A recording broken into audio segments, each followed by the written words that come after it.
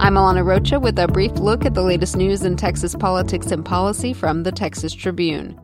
Texas Attorney General Ken Paxton wants to know what sixth-grade students in Fort Worth are learning in health class about sexual orientation and gender identity. Paxton sent Superintendent Ken Scribner a letter at the end of the week demanding a copy of the curriculum, claiming that district officials have repeatedly denied parents access to the materials and that kids who asked to take their textbooks home were not allowed. State curriculum standards do not require sixth graders to learn about sexual orientation or gender identity, but districts are allowed to add material at their discretion. Fort Worth ISD officials did not return a request for comment.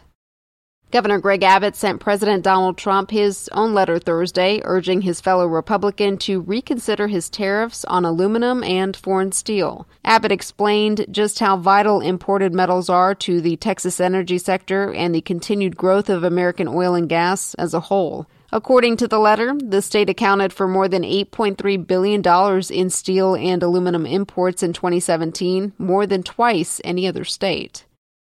The U.S. Senate passed its version of the Farm Bill 86-11, with both Texans John Cornyn and Ted Cruz casting yes votes. But the pair is pushing to implement work requirements for people who receive food stamps, a controversial change that could still be added when the House and Senate reconcile the two versions. It's still unclear if the Farm Bill will ultimately pass both chambers before the current Farm Bill runs out on September 30th. On the border, immigrant parents separated from their kids after crossing into the United States are learning where their kids are, but that doesn't mean they'll easily be reunited.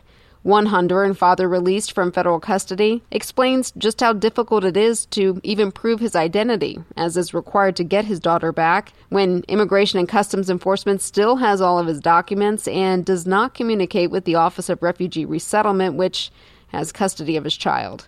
Keep up with all of our immigration coverage at texastribune.org, and check back with us over the weekend to see who wins the special election to replace former Corpus Christi Congressman Blake Farenthold. I'm Alana Rocha with the Texas Tribune. You've been briefed.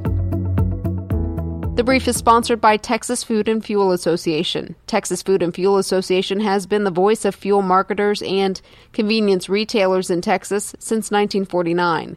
More at tffa.com.